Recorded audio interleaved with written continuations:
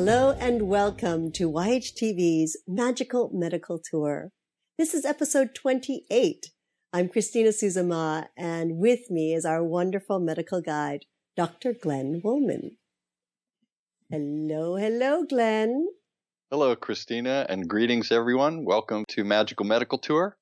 I am Dr. Glenn Woolman. I will be your medical guide as we travel today through the healthcare galaxy, searching for ways to achieve optimal health. What's going on, Christina? Journey. Well, what's going on? You know, it's ever going and spinning and moving in our wonderful, fast-paced world. Yeah, we do have a interesting world that we all live in. Yes. I was thinking about your program, Trinity of Life. And you do so many things like that in your general life, but giving the opportunity to meet with other people and have them meet the rest of the global community. What's that done for you? Oh, it's been amazing, like Magical Medical Tour. I mean, I've always wanted to be like I feel like I learn pieces of things, and it's like the tip of the iceberg. Everything is like just droplets from the iceberg of all these different areas. And with all these, the experts, with all the masters, with all the wisdom keepers that, you know, and that's how I feel about doctors. I mean, they're wisdom keepers, and, you know, they're ever challenging themselves to the next level and the next level. And all this knowledge is just so exciting. I mean, I get so jazzed by it that I want more. So I can't wait to expand all of this. And of course, then we have these wonderful, inspiring individuals. For example, recently we interviewed Ms. Phyllis Suze, an 89-year-old lovely woman who started yoga at 83 years old.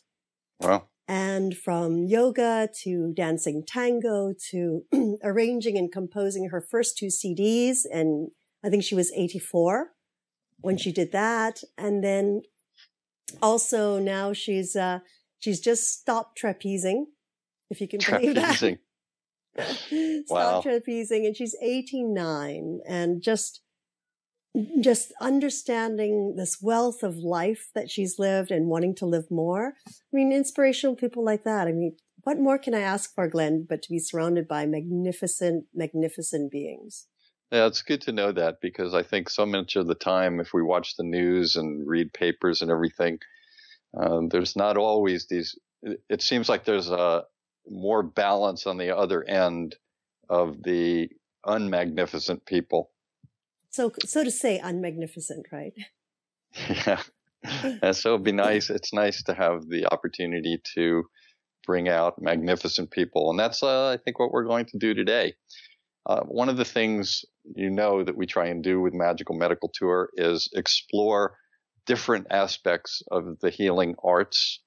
Mm-hmm. And today we have a very special aspect. It's osteopathy.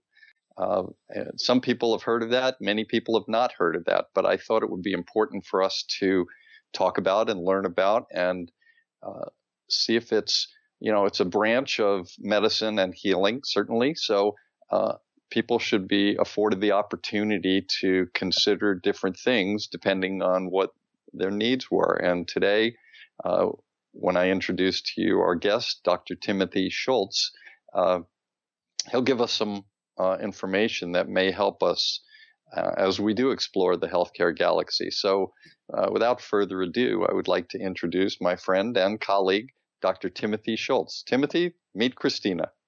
Hello, Christina. Hello, Dr. Schultz. Welcome, and thank you for honoring us here on Magical Medical Tour. No, thank you for inviting me. This wasn't voluntary, by the way.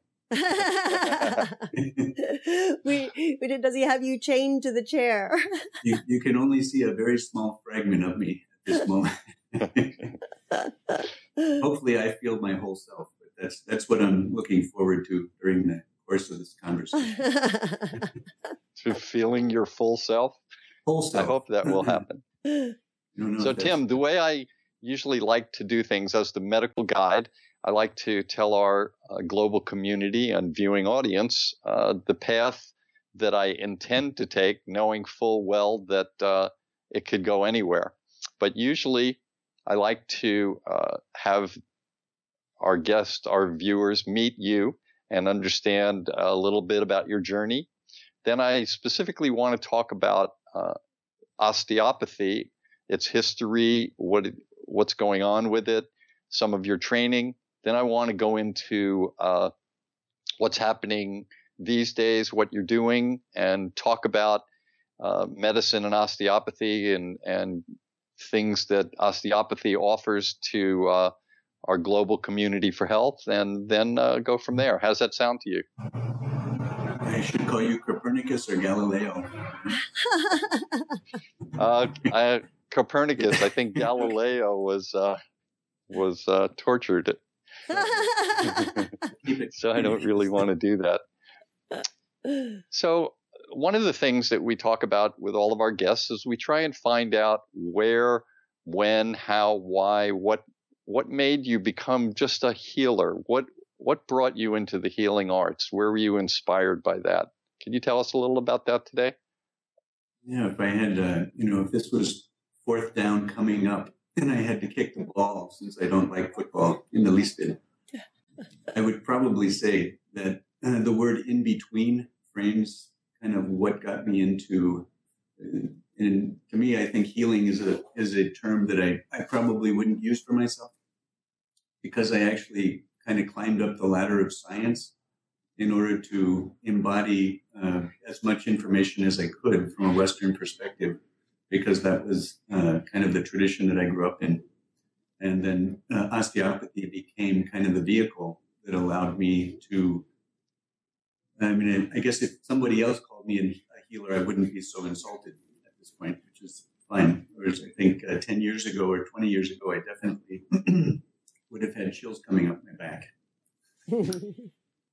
So what got me into Western medicine was, I think most people decide what to do with their life based on their circumstances when they're young. And I had a parental team that was a dichotomy. They were parallel as a mother and father, but one was an artist who raised children and never got to express her art, and the other was named Art, but he was a cardiologist. So you can see why I love words.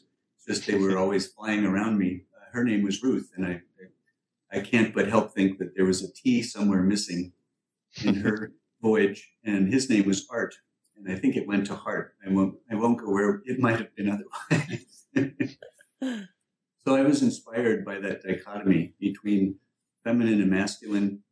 In their embodiment, they were a very Western dogmatized cardiologist and kind of a Kentucky housewife who migrated from Illinois. So as she aged and got sick in her 60s, I decided to come back home and take care of her in her final days.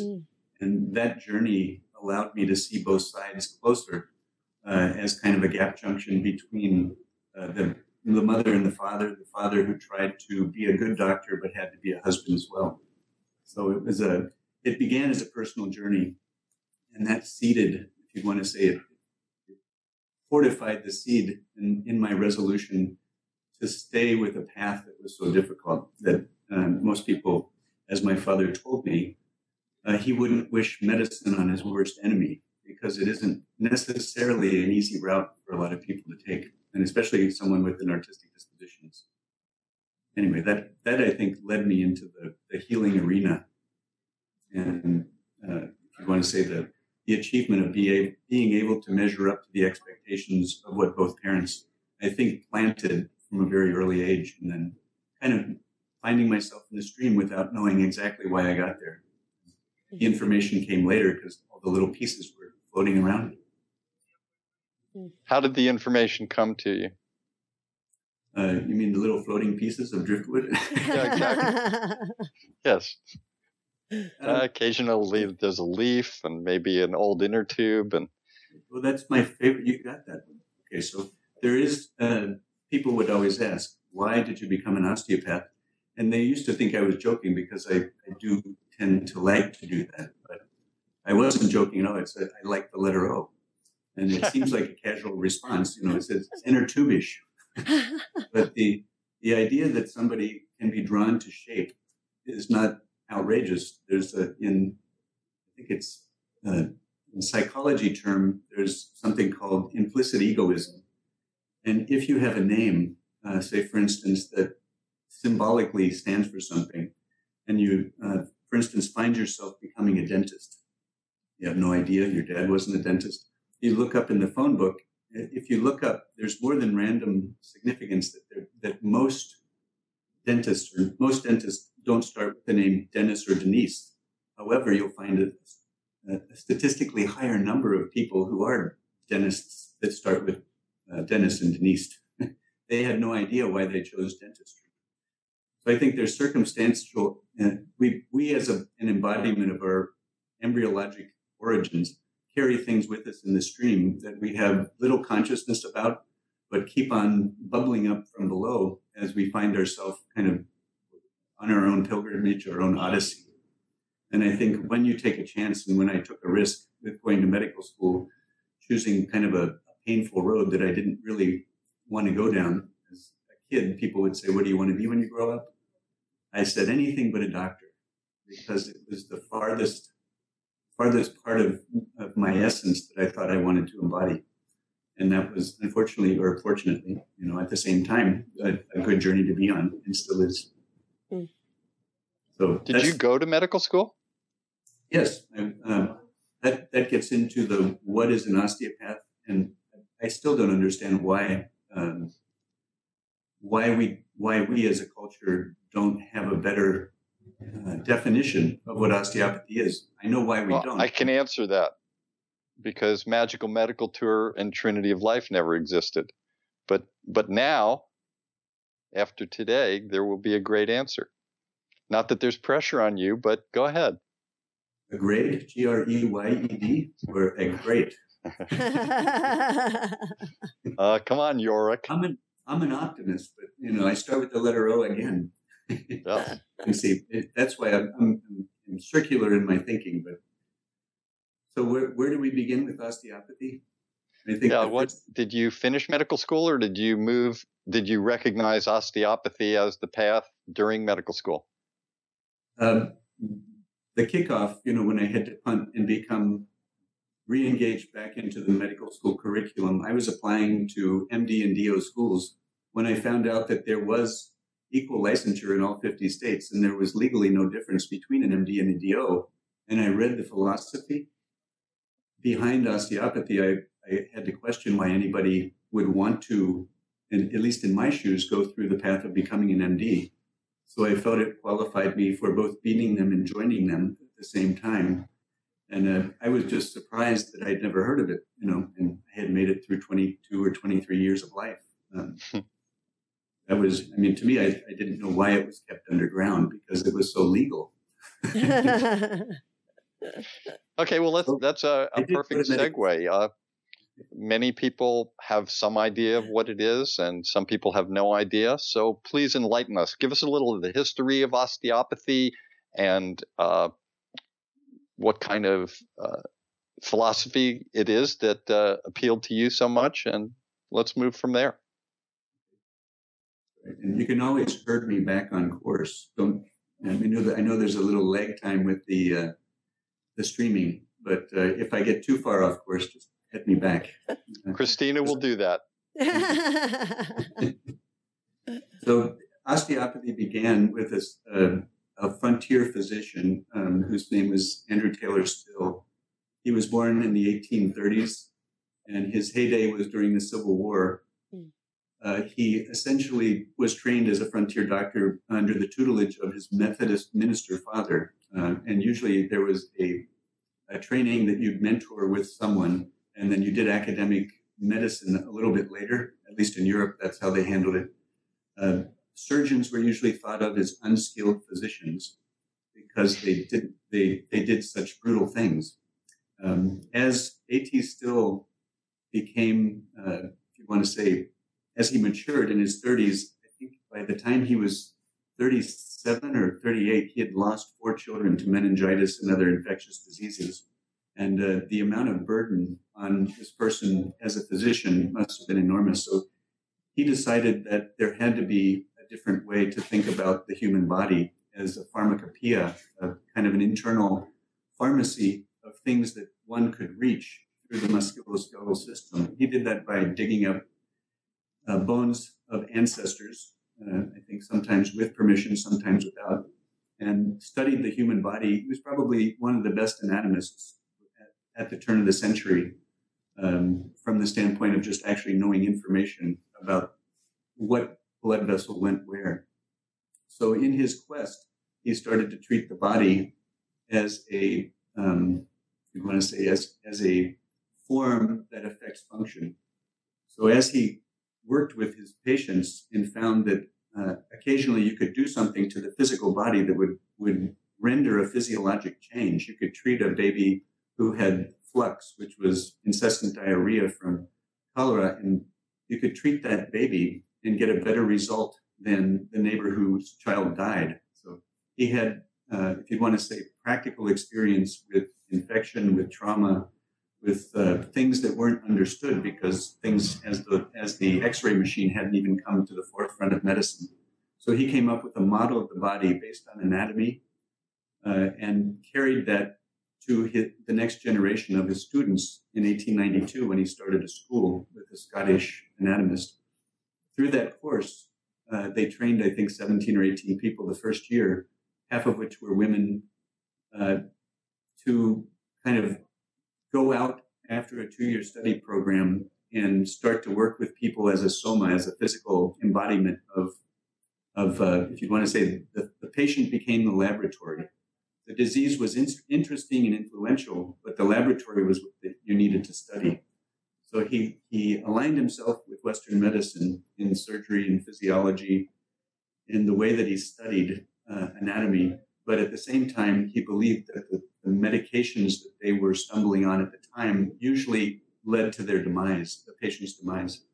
And he wanted to kind of clean that up from a non-allopathic standpoint. So the word allopath means of an MD persuasion. The word osteopath is kind of a strange word. It's non-allopathic, and it belongs to the tradition of other modalities such as homeopathy, chiropractic, but it is the only branch of non-allopathic medicine that's fully licensed to do surgery, to prescribe medications, to manage patients for any condition that they would be managed by an equivalent trained MD. So that was, anyway, that was his introduction to the American culture. What happened from that point on was a lot of fighting until probably, I think the last state to legalize osteopathy, if you want to call it legalization, to give us full licensure was North Carolina, and that was as late as 1979. Wow. Yes, I remember working in hospitals. At one point, suddenly there were a number of osteopathic doctors that came in, and there were a few little skirmishes here and there between the medical staff. How many things could they allow them to do? Did they have to be monitored by someone else? Mm-hmm. And then suddenly that disappeared also, and there were everyone was on committees together, and people were doing surgery next to each other. There seemed to be no difference at one point, whereas at the beginning we had no doctors of osteopathy when I first started in medical school and working in the hospitals. So what is you talk about it has to do with illness or disease has to do with form and function. Is that where that goes, or is there more to that? There is more to that, because the idea of osteopathy being rested in the physical soma of a person it's reduced to anatomy because that's the easiest way to study it if you are serious about gaining intellectual intimacy with the body. I mean, if you don't understand shape, you have a hard time conceptualizing. If you don't know your hip joint is round, for instance, if you're a practitioner, you're in trouble. But if you're a patient, you're still in trouble. Because occasionally, if you can merge the two systems so that the role of a physician is a teacher, the role of an osteopath is to, from a palpation standpoint, to educate their patients as well as they can about as though you were an owner's manual about the body that you have, both from an experiential standpoint as well as from an intellectual standpoint, using, again, the models that Western medicine proposes, and then coming up with some of our own hypotheses and models about what integrates the body as a whole mechanism, things that even Western science and neuroscience, neurobiology is only starting to bridge. I mean, in the most, I think it's still in the infancy stages, but they're starting to conceptualize incredible models for how the hand is really part of the brain. It's no longer a thing that's way down there as a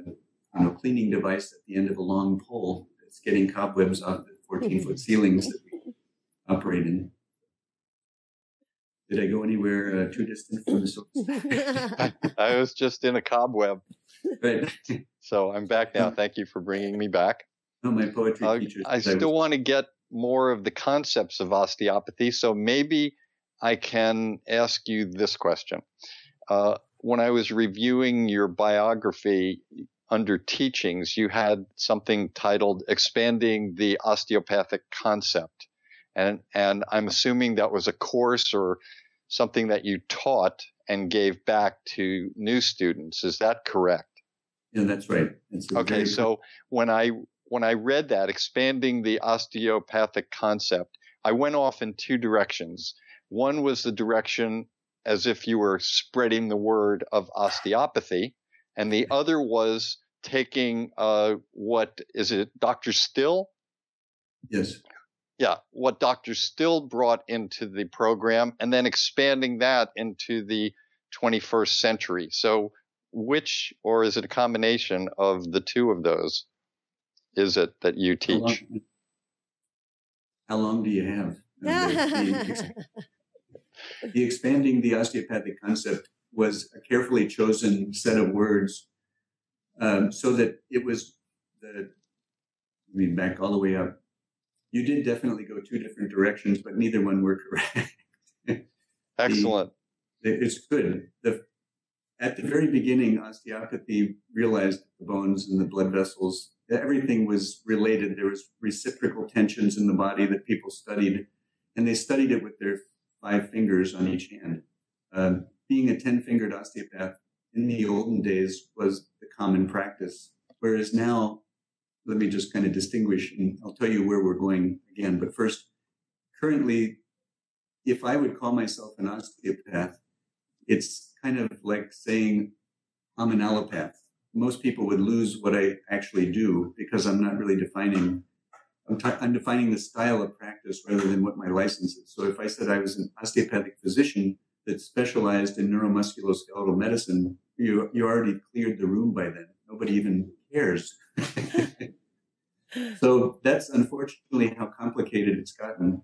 Even though we're supposed to be very general in our training, if you don't become specific, like in the licensure that I have, I'm board certified in neuromusculoskeletal medicine, which means I practice medicine, but I am trained philosophically and both practically as an osteopathic physician with 10 fingers.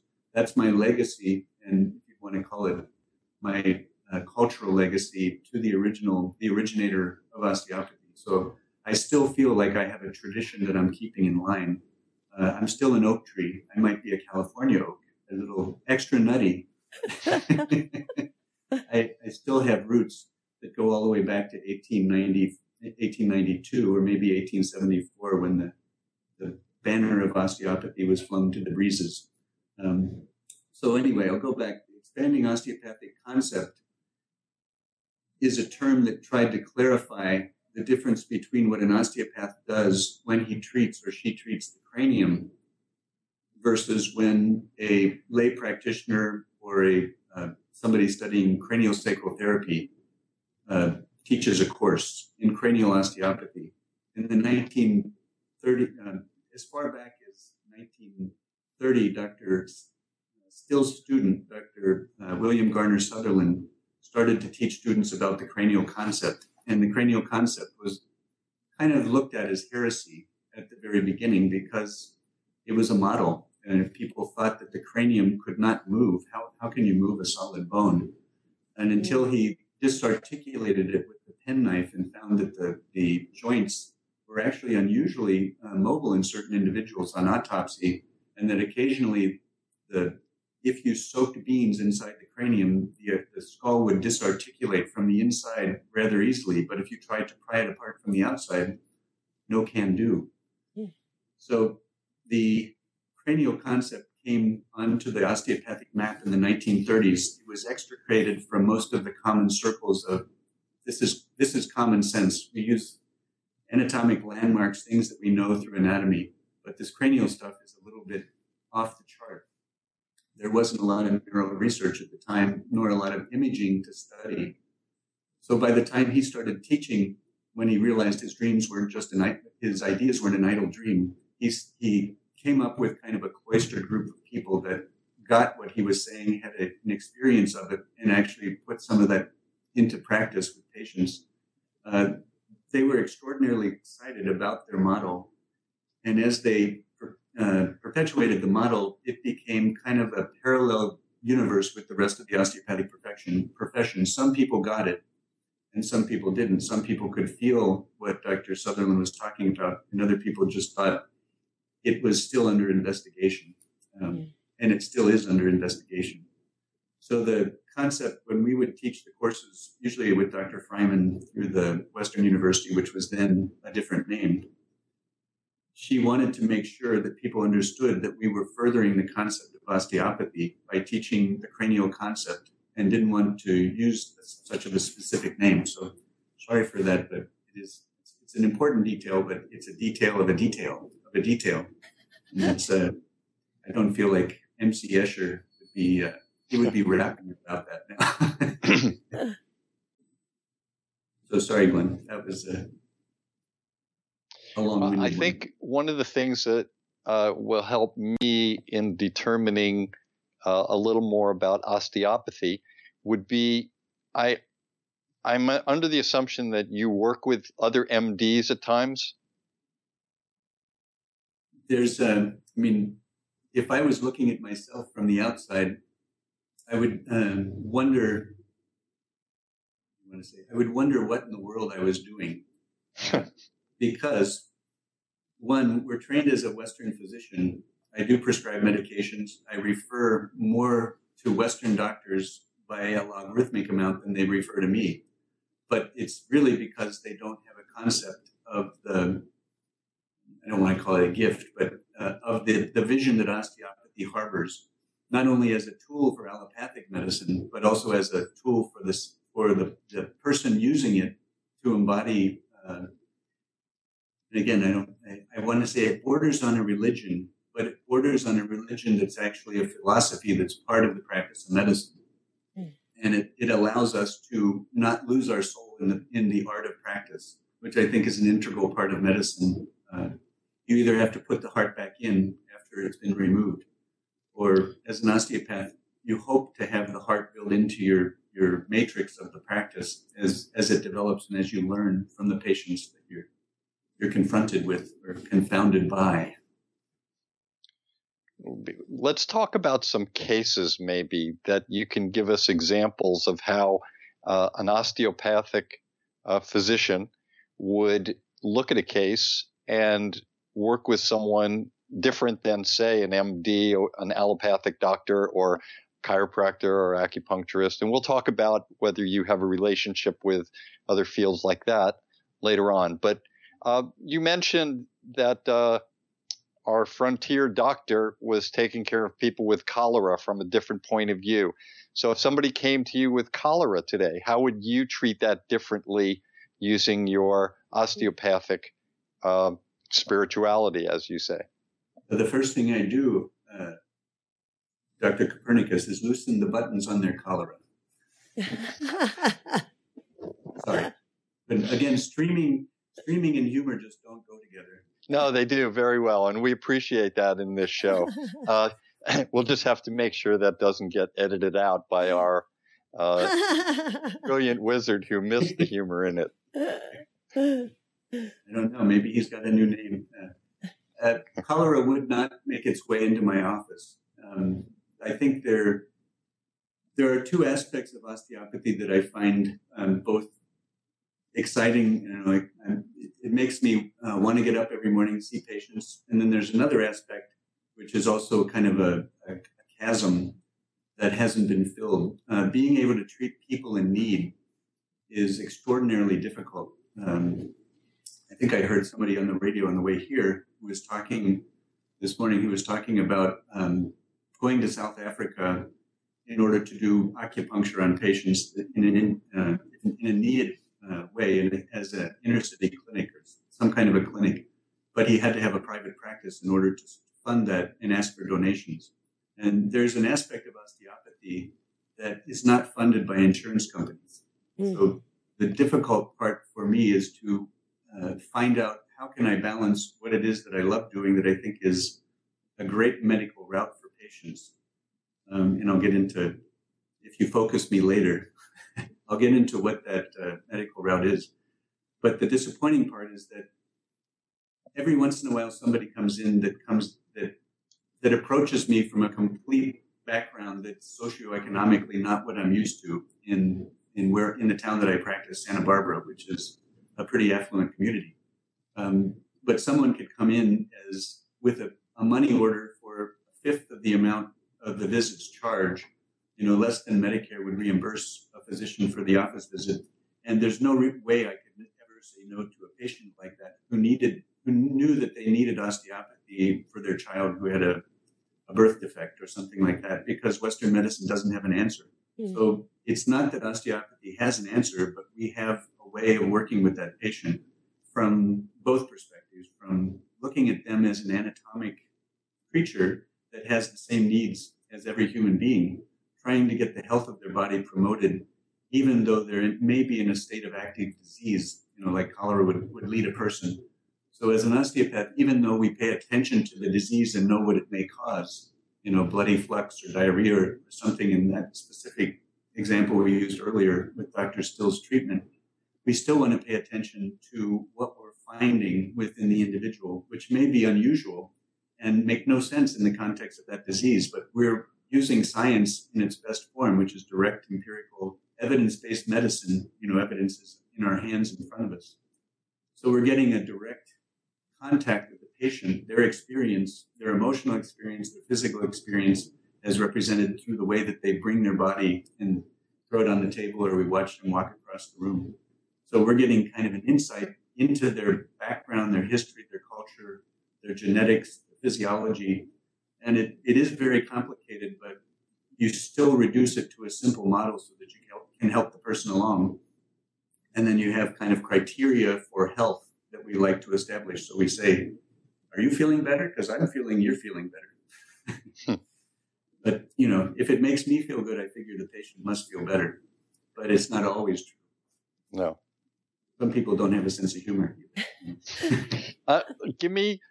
Give us a little more of an example. You talked about someone that might come in with a birth defect that Western medicine has no answer for. So give us an example of that if you could, and then take us through what they did maybe in Western medicine and how they got to you, and then what you saw and how you were able to work with them. I'll keep it really concrete because unfortunately, my earphones feel like they're kind of atmospheric earphones at this point. But the idea that someone comes in with a birth defect could be as simple as what a radiologist now would call normal, an anatomic variant.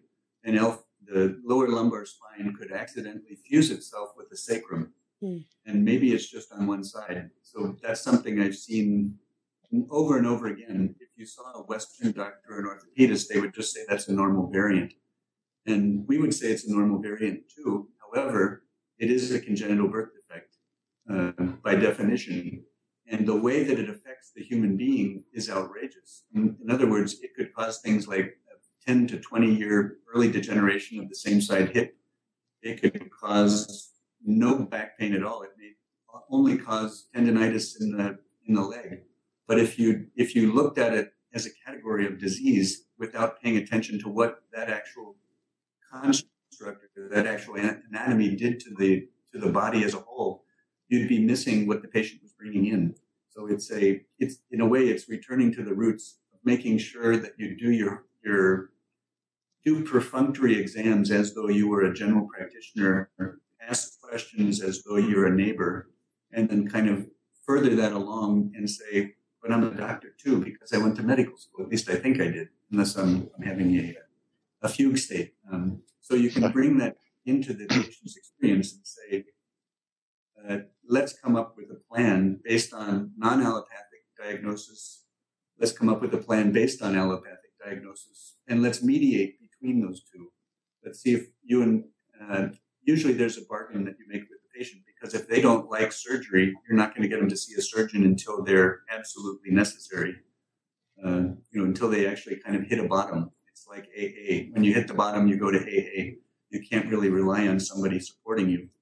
And I think pain does that to a lot of patients. They have to hit the bottom first in order to motivate outside of their own belief system, which I try to kind of be devil's advocate and sit on both sides of the fence and say, I think that doctor, the neurosurgeon that we know over across the street or the orthopedist down the block would really like to kind of look at that film and see if he could offer a non-invasive, maybe a scopic treatment of the low back.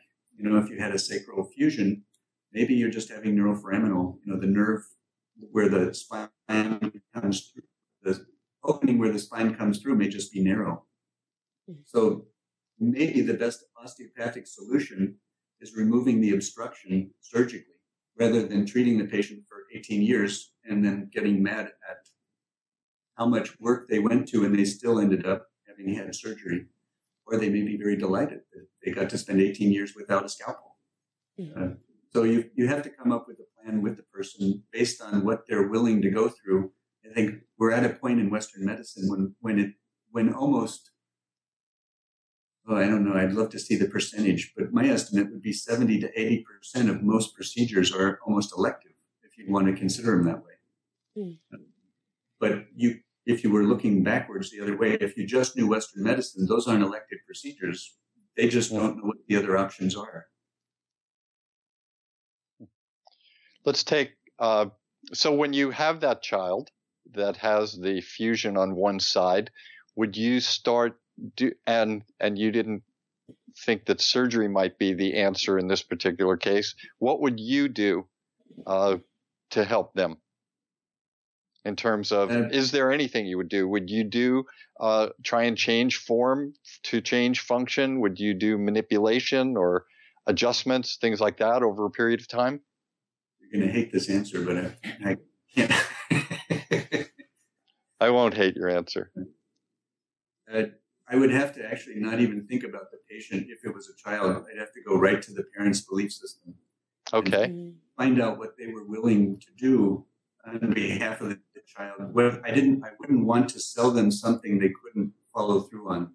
So if I cost $1,000 a visit, which I don't, and I told them it was necessary for that child to be treated until we felt there was no, what we call somatic dysfunction, which the area kind of feels like the tissue moves past the obstruction. And you can do that physically. You can do that by making suggestions of activity change. If I suggested that to the parents and kept that child captive in my own domain, I would have to be absolutely sure that what I was promising was going to be a future blessing, which I don't think anybody can do. So you can kind of sell them something that sounds like good common sense. Like, let's see the child back in 3 months to make sure that this is not becoming a chronic problem. Or, don't worry about it now, let the child grow up. When he starts or she starts to do physical education, before they start doing a lot of hammering and running during their adolescence and puberty, make sure to bring them back, because if they're too loose, if their joints are loose, at that time they're going to start to do some significant damage. Whereas children, they're so happy most of the time if they're in a healthy household that they should have enough allowances towards health that they're actually fixing themselves. We're just kind of tinkering, if you want to say, we're just kind of coaxing them. Strike that tinkering from the record, please. We're actually just looking for them to inherit their health from the standpoint of removing obstruction. Is that still clear? But I'm still working here. I still have a lot of interesting thoughts that are like sugar plums and things dancing through my head, but I need to be a little more concrete in the process now. And maybe another question about, let's say that child who had the anatomic variant from Western point of view versus the another variant from an osteopathic point of view, a defect. Let's say they never got treated and they came to you now as an adult with either the tendonitis, the back pain, the hip pain, an ankle problem, a number of other things. How would you then look at them? And my guess is that, let's say they've already gone to see the orthopedic surgeon, they've had the MRIs, they've seen the neurosurgeon, they've tried the therapy, physical therapy, they've been on medications, and someone mentioned that, hey, maybe you should go see Dr. Timothy Schultz. So that person now comes to your office, and what do you do? I think the construct would be to review the records, because I used to always trust that people who were in a specialty knew more than I did.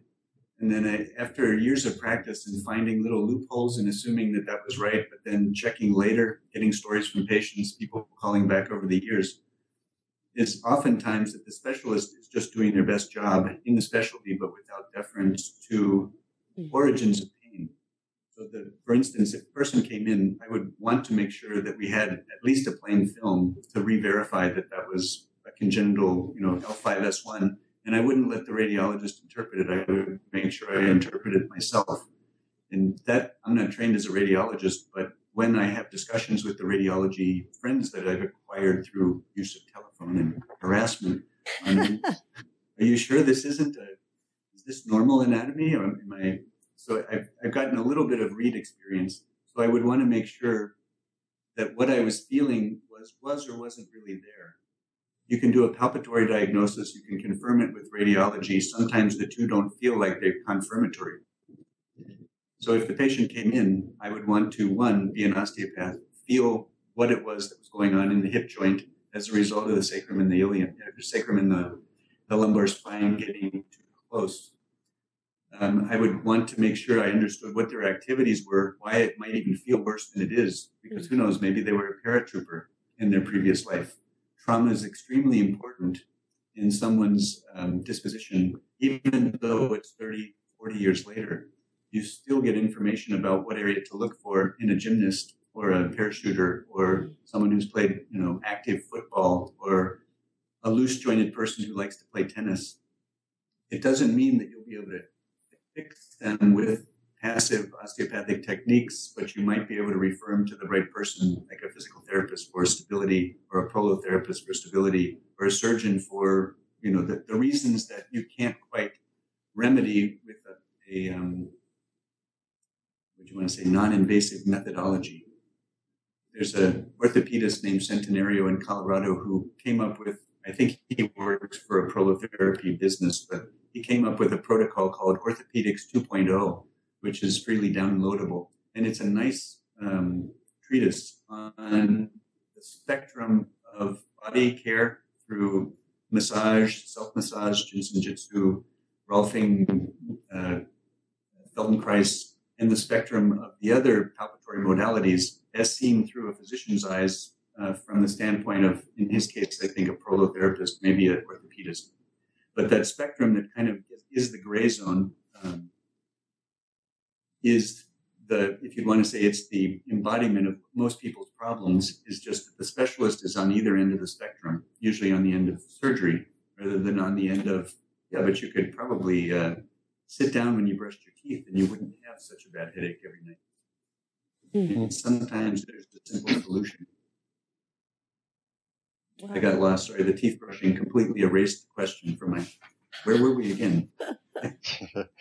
It's like dental floss or something. We've moved on.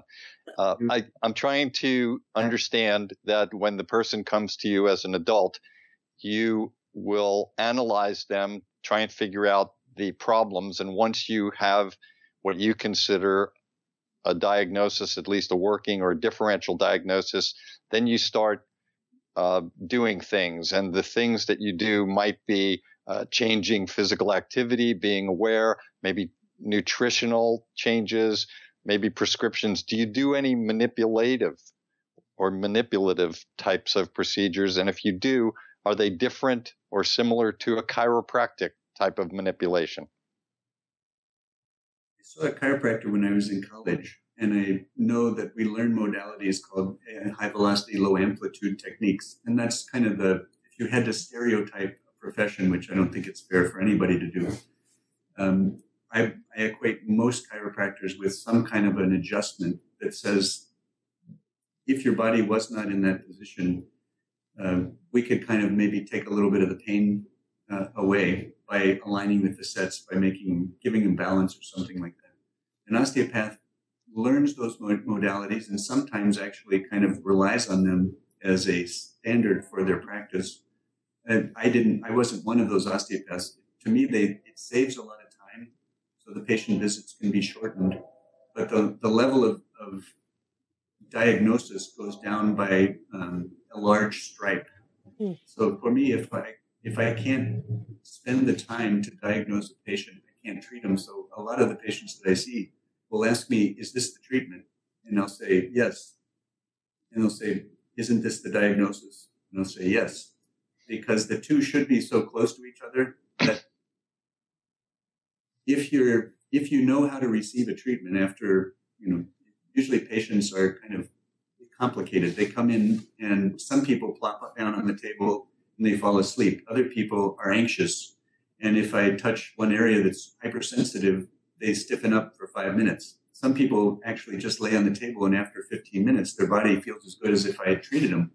So observing those things is really important in the way that you come up with an allopathic and an osteopathic diagnosis.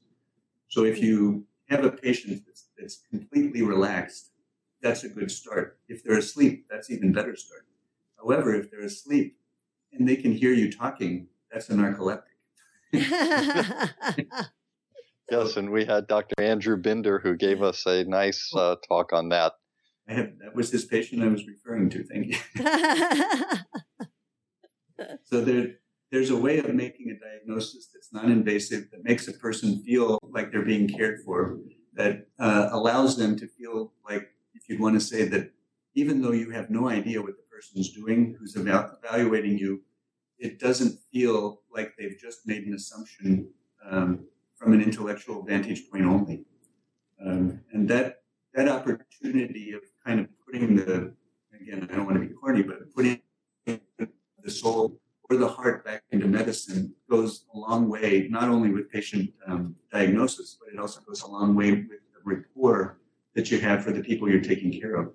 Because otherwise you literally are an industry that's going to drive a country and to do great things. You have technology, but if you're not that person who can interrelate, you will just be another, if you want to say, another example of why cataract surgery is so great, because you can see again, but you won't understand why, your cataract had something to do with your depth perception, or had something to do with why your neck got torticollis, or why you couldn't quite look at your family the same way when you got to that age of the cataracts. It could be a different embodiment, a philosophical embodiment of an emotional pattern, of a physical pattern that's wrapped up into the same thing. And in osteopathy, to me, it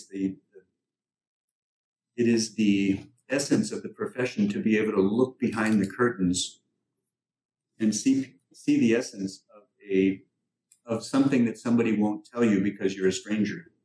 Then when people, you had mentioned that you make referrals to MDs. Sometimes you see something that an orthopedic surgeon, a neurosurgeon might be able to operate on and get the person relief. MDs make referrals to you. You mentioned that a little bit. What type of cases do they refer to you?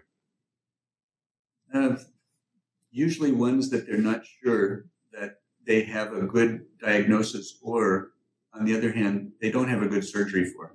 I think someone said it best who was a surgeon. They said the first 10 years, any surgeon is really capable of doing a brilliant surgery. They're just gaining experience. The second 10 years, you try to find out who's the best patient to do the surgery on. In the last 10 years of practice, you try to find out who not to do the surgery on. Because with years of practice, you want to avoid problems. That was a nice story there. So I think for me, when someone comes in and has been referred by a physician, one, I feel really honored because I think they might actually know what I do. I'm usually surprised to find out that when they go back to talk to the physician, the patient still has a hard time describing what I do in allopathic terms, so they don't come up with a better vision. I think one of the best ways, Harvard has a course for allopathic and osteopathic physicians in neuromusculoskeletal medicine. And if Harvard's offering a course like that in their med school, it's not alternative medicine anymore. It's actually part of mainstream medicine. But the fact that people don't know it is the surprising part to me. It's just we are 78,000 osteopaths in the country, or physicians who are osteopathic. And of that 78,000, 881 of us have neuromusculoskeletal degrees or specialties. So not to say that the rest of them don't do any manipulation. They just don't do dermatology. If you're an orthopedist, you don't do dermatology. You don't feel like you're an expert, but you still have skin. So if you have a funny looking mole, as an orthopedist, they'll say, go to see the dermatologist. If we had a funny looking condition, I would expect an orthopedist to say, that might be thoracic outlet. Maybe if you saw an osteopath, we don't have a good way of treating that allopathically. We don't have a surgery necessarily because we can't find a specific, can't find a rib that you've inherited that's an extra rib, or we can't find a nerve that's being pinched. So maybe try functional medicine. And that, unfortunately, I think right now, because there's so many more physical therapists that are well-trained as doctorate, you can send somebody to a DPT and let them manage your patient. And that's a funny thing because are they doctors? Well, they kind of are. But the insurance companies like the patient to have a referral. But could they be their own doctors? And that may be a new development in the next 10 years is maybe physical therapists will start running their own healthcare companies as adjunct physicians, kind of like physician's assistants. An osteopath still is kind of in that weird category of internationally, we're always different. The UK has 4,500 registered DOs that practice just manipulation. They're not trained in medicine, but they really are good at manipulation. They are kind of more akin to the chiropractor in this country. And in Germany, you can either be for instance, you can be an osteopath who's trained as a helicopractor under that law, or you can be an MD who's also a DO, who's trained as both. So you can see why the international community is different in every country. The United States is kind of the only one, or one of how many? I think there's 40 full licenses, I think, in the world. And we're the kind of ones that are invisible because there's so few of us who do the osteopathic part. We don't necessarily push that to the forefront because we're kind of the, what do they call those guys? The old gray tanks. The things that are kind of rusting in the backyard. Oh my gosh. I mean, I have to say, I've been so quiet here because I'm thoroughly fascinated. I would not have encompassed so much under that one title. I mean, as Glenn and our audience very well knows, I'm very much into the acupuncture and the natural medicines, etc. And to find out how what you do really spans the whole range, but also into the allopathic world. I'm fascinated. I'm truly fascinated here. Is there a certain age group that you tend to deal with more? It's a great question because the kids are the ideal candidate because as the twig is bent, so doth the tree incline. To quote whoever that was, Alexander Pope. So that's the best age that you could possibly, if you wanted to say, have a good reincarnation as an osteopath, you'd go for that group. But to a certain extent, it's really hard to work on. For me, it's hard to work on children, mainly because the parental interface, the cost of doing business as a child maybe in a non-insured situation, and then the belief system that I have to instill in patients that I kind of feel I have to be such a teacher and so clear. And as you can see, the concept's hard to convey. At least for me. I don't want to be dogmatic and say, if you don't treat this child, they're going to grow up with a handicap, and all the other kids are going to point at them and say, look at that squirrely kid with a limp. Because that's not necessarily what I think would happen. But on a certain degree, if I feel like a child really is in danger, in physical danger from a circumstance like a visual disturbance, or, hearing is obvious because that's already been co-opted by pediatricians, how important the senses are in childhood. But if somebody's actually got a physical disability that is going to make the rest of their life unfurl in an unusual way, there's an orthopedic condition called femoral acetabular impingement. In certain people, they inherit a large trochanter, a large neck of the femur. If the neck is large enough, it'll drag on the tendons in the hip and cause premature hip osteoarthritis and hip failure, usually anywhere from 10 to 20 years early, maybe 15. Wow. But the fact that that's known is still debated in certain orthopedic circles. The reason why it's debated is because I only know of one arthroscopic orthopedist in the Los Angeles area. Maybe there's more, but nobody really does that surgery. So what can you offer the patient but come back when you need a hip replacement? And that's usually what people say. Whereas there is a lot of things one can do while you're degenerating. To be in pessimist, but a lot of things you can do that actually kind of alleviate the body's sensing that there's danger. I believe in preventative. So I tend to I like to go see a doctor and make sure all the tests are done and everything is running smooth, etc. And with the child is the same thing. Do you believe in that? Do patients come in that seem or look thoroughly healthy for you to do an analysis or a test on as well, and a series of tests? Correct. To be an expert in the field of chemistry, especially blood chemistry, is you can do the screens because the chemistry kind of speak themselves. The interpretation of the chemistry is the hard part.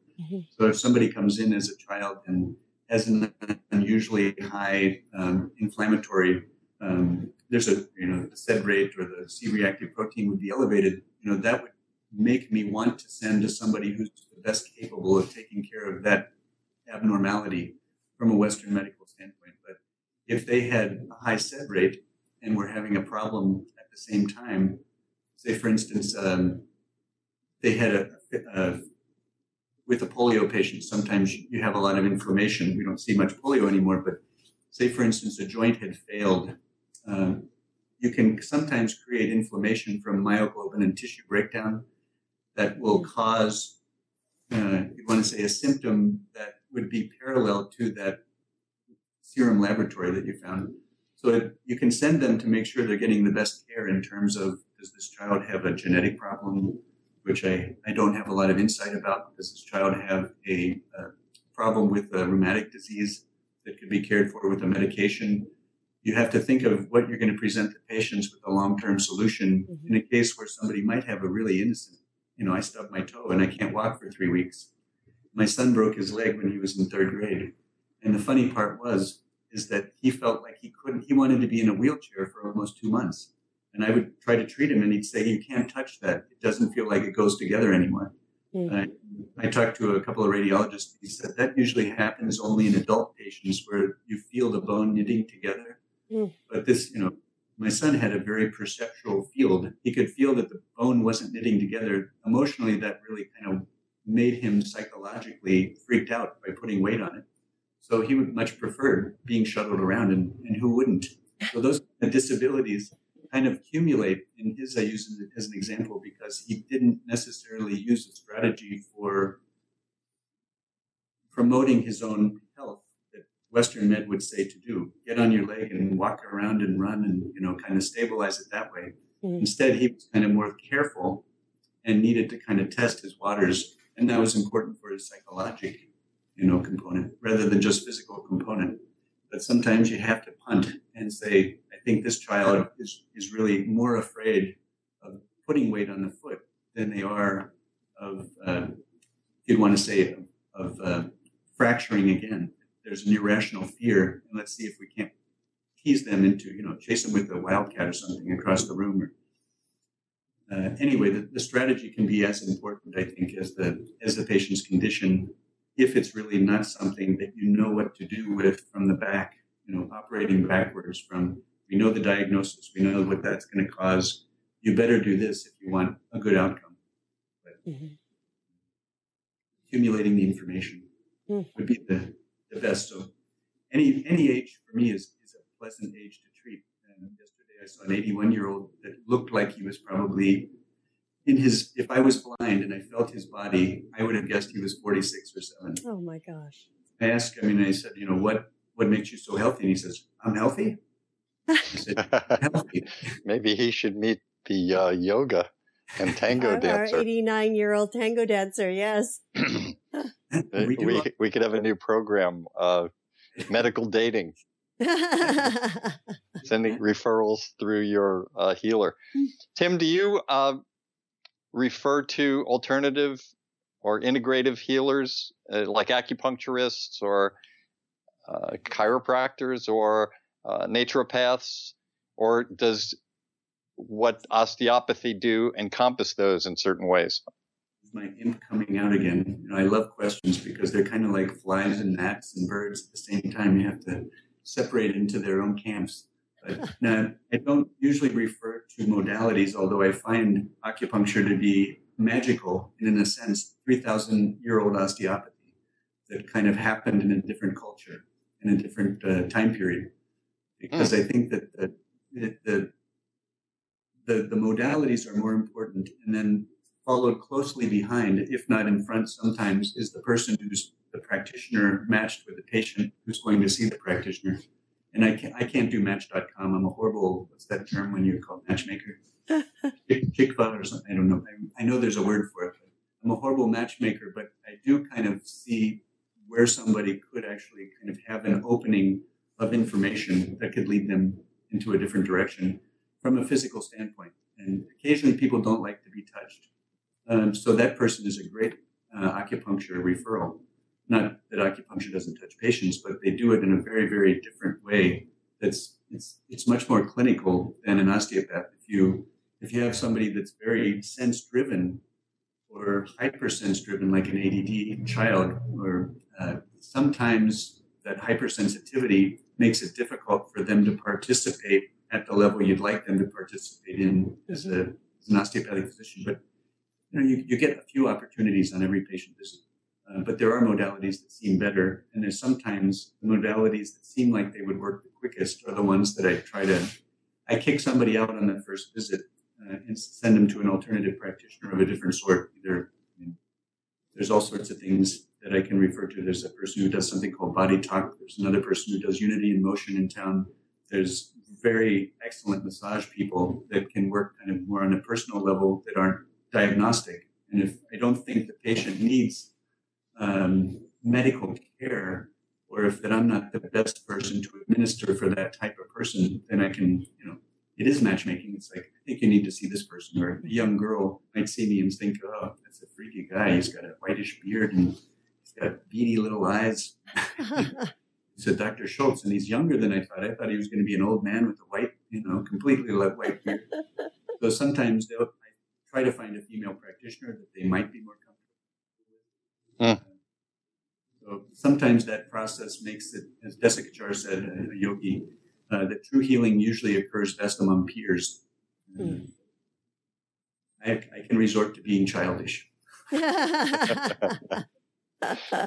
You've done a great job with us. With each of our guests, we always want to take the journey that they've been on and see if they can offer to our viewers a special health tip.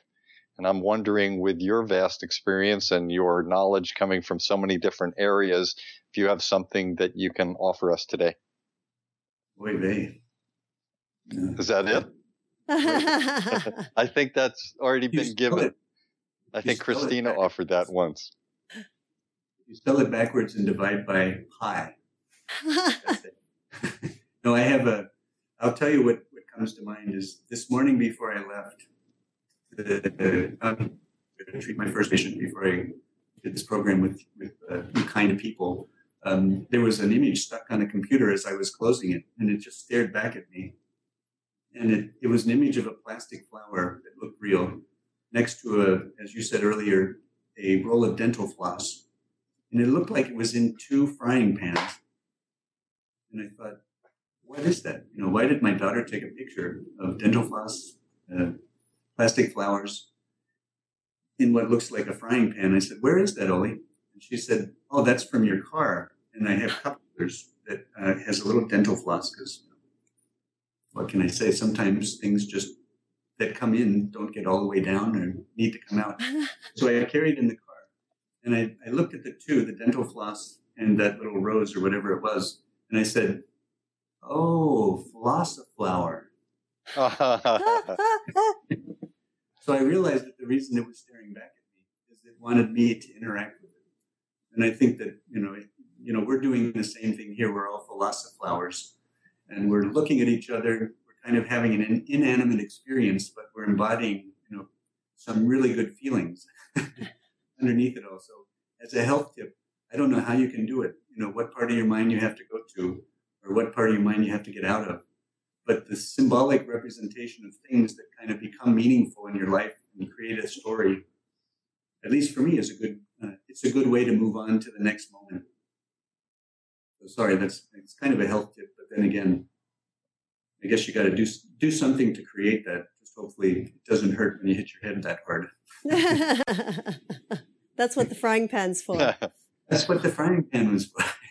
Double fry. So before we close, you had asked me to remind you about talking about a medical route or route, and I also wanted to offer this opportunity in case there was something you really wanted to tell all of us that we didn't bring up today. So here's an opportunity for both of those. I think if we knew the scale of the universe, it would be really helpful to know what to do next. And the thing that fascinates me is that nobody really does. We live in it because we experience it. But when you think about, there's a guy that I read yesterday, I reviewed his article, so I could be fresh about my hands, because an osteopath without hands is like a flower without floss. It's only halfway alive anyway. But the osteopath without hands are so sensitive that the amount at the MIT lab headed by this guy named Srivastava, I think is his name. It's called the Human and Machine Haptics Lab. He's looked at how much can we feel with our fingers.